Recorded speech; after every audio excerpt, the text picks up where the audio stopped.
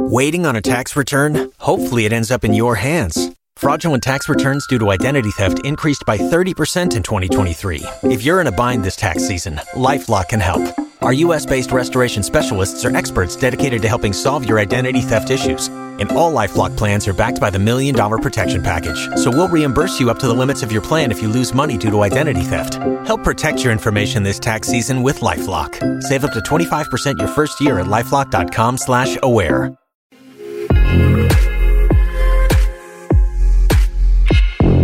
Welcome to Late Edition Crime Beat Chronicles, a Lee Enterprises podcast. I'm Amber Moten, the producer and editor of the show, filling in for Nat Cardona, who's taking some well-deserved time off. With the help of the reporters from the Tulsa World, Crime Beat Chronicles spent the month of October telling the story of the Osages and the Reign of Terror in the 1920s.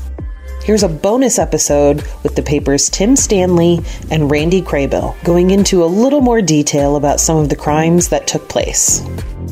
One particular case that it's not mentioned in our story, but that I'm aware of, and it was mentioned in David Grand's book, was the case of William Stepson. It's a tribal member who died under mysterious circumstances, and whose grandson is still alive in Osage County. He's a former Osage Tribal Court Chief Justice named Marvin Stepson. William Stepson, apparently, from what we know, he'd gone out with some friends, came in later that night, laid down in his bed, and died. And he had been out. I think he'd probably been drinking. This is another way that this could have happened. Is again considering the historical context and the era of prohibition, unregulated alcohol, bootleg whiskey, moonshine. Everybody consumed this stuff. It was unregulated. It was not uncommon for someone to get, a bad batch of alcohol, of moonshine, and die from it. This was another way that you could potentially kill someone if you wanted to, is just spike their whiskey. That may be what happened to William Stepson, is that he got some bad whiskey. His grandson, Marvin, who believes, based on what he knows, he believes that it was strychnine, which was a poison that was very common and easy to come by and very, very effective. But it made no sense. It still makes no sense to Marvin that, this perfectly otherwise healthy young man, his grandfather William, just went out for a night. Everything was fine, comes home and dies in bed in his sleep. In a lot of the lists that you see of the 24 victims, you will see William Stepson's name. I think it's been pretty commonly accepted among the people who've looked into this that we know enough in the case of William Stepson to declare him a victim. Although, again, like in other similar deaths, his was never investigated as homicide. There's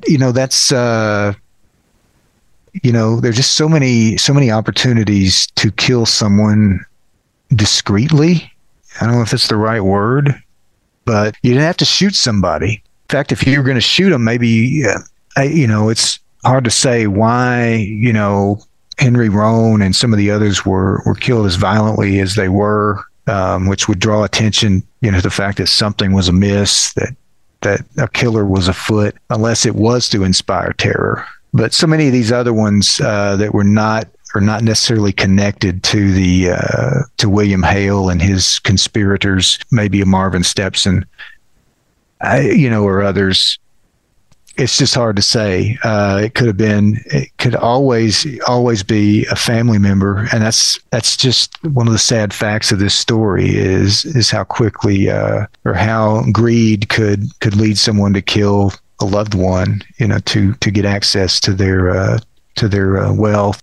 That could be what we're talking about here with Stepson and any number of others who died under suspicious circumstances like that. David Grand's book and the movie, they each pull out the figure or the character of Molly Burkhart and make her kind of the central figure in the story. but Molly ultimately survives an attempt on her life. But her family was hit as hard as any, as far as we know, in this story. She lost her wife, or I'm sorry, Molly lost a sister, potentially two sisters, and then her mother as well. And then did survive an attempt on her life. But one of her sisters, Anna Brown, is also sort of pivotal in the story because she is considered really to be the first victim. Now, again, it depends on where you start counting. Anna Brown was clearly a homicide. Again, like Henry Roan, she was shot in the head and found in the countryside outside of town.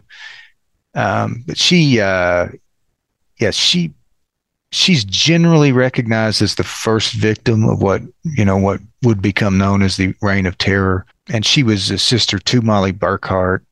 And they also had a sister named Rita Smith. Rita would also be killed. She was killed later. That one family, so many of the graves in the tribal cemetery there in Gray Horse, just where it's located in Osage County. So many of the graves there are of family members of Molly's, and Molly's is there too. She would die years later, not of suspicious circumstances, although undoubtedly the stress from this ordeal, and she was already in poor health.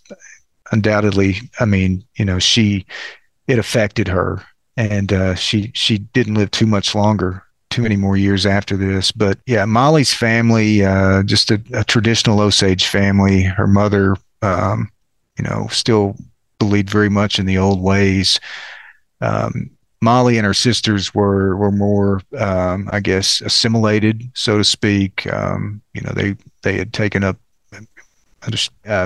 Anna Brown, she was found fatally shot May 1921. She disappeared days earlier. So she's considered really the first, although, again, we could go back and probably find some suspicious deaths.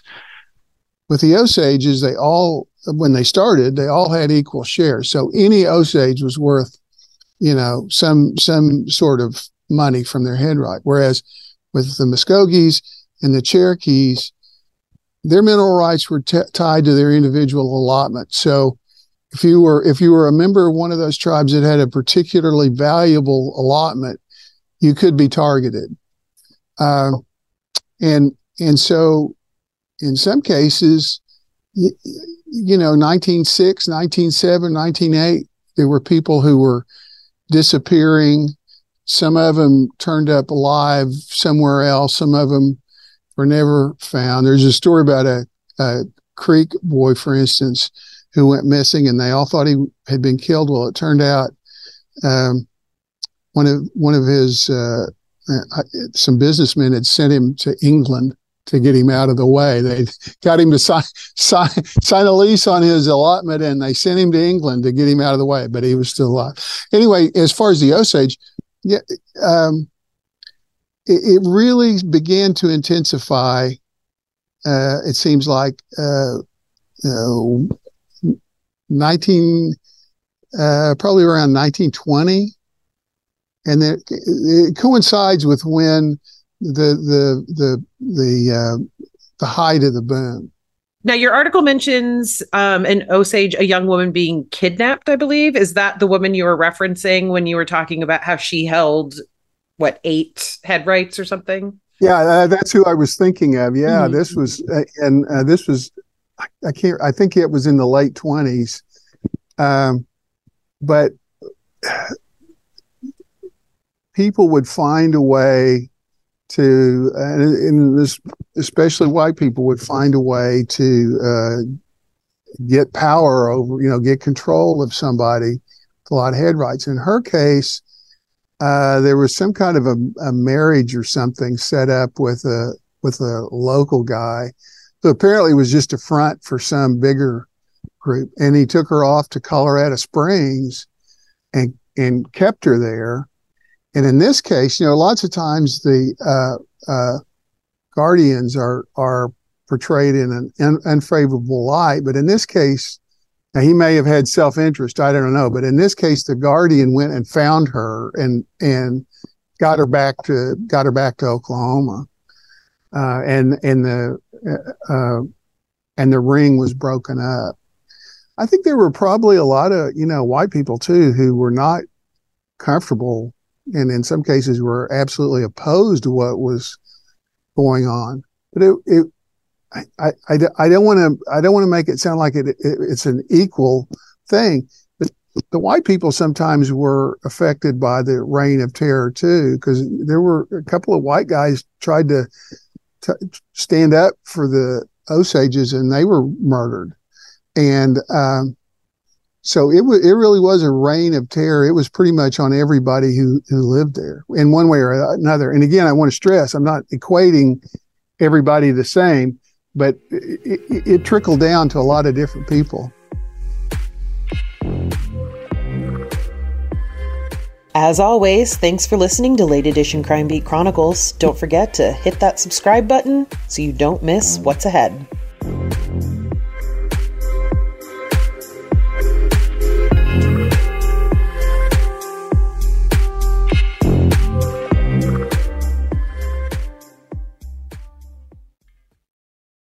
For the ones who work hard to ensure their crew can always go the extra mile, and the ones who get in early so everyone can go home on time, there's Grainger, offering professional-grade supplies backed by product experts so you can quickly and easily find what you need.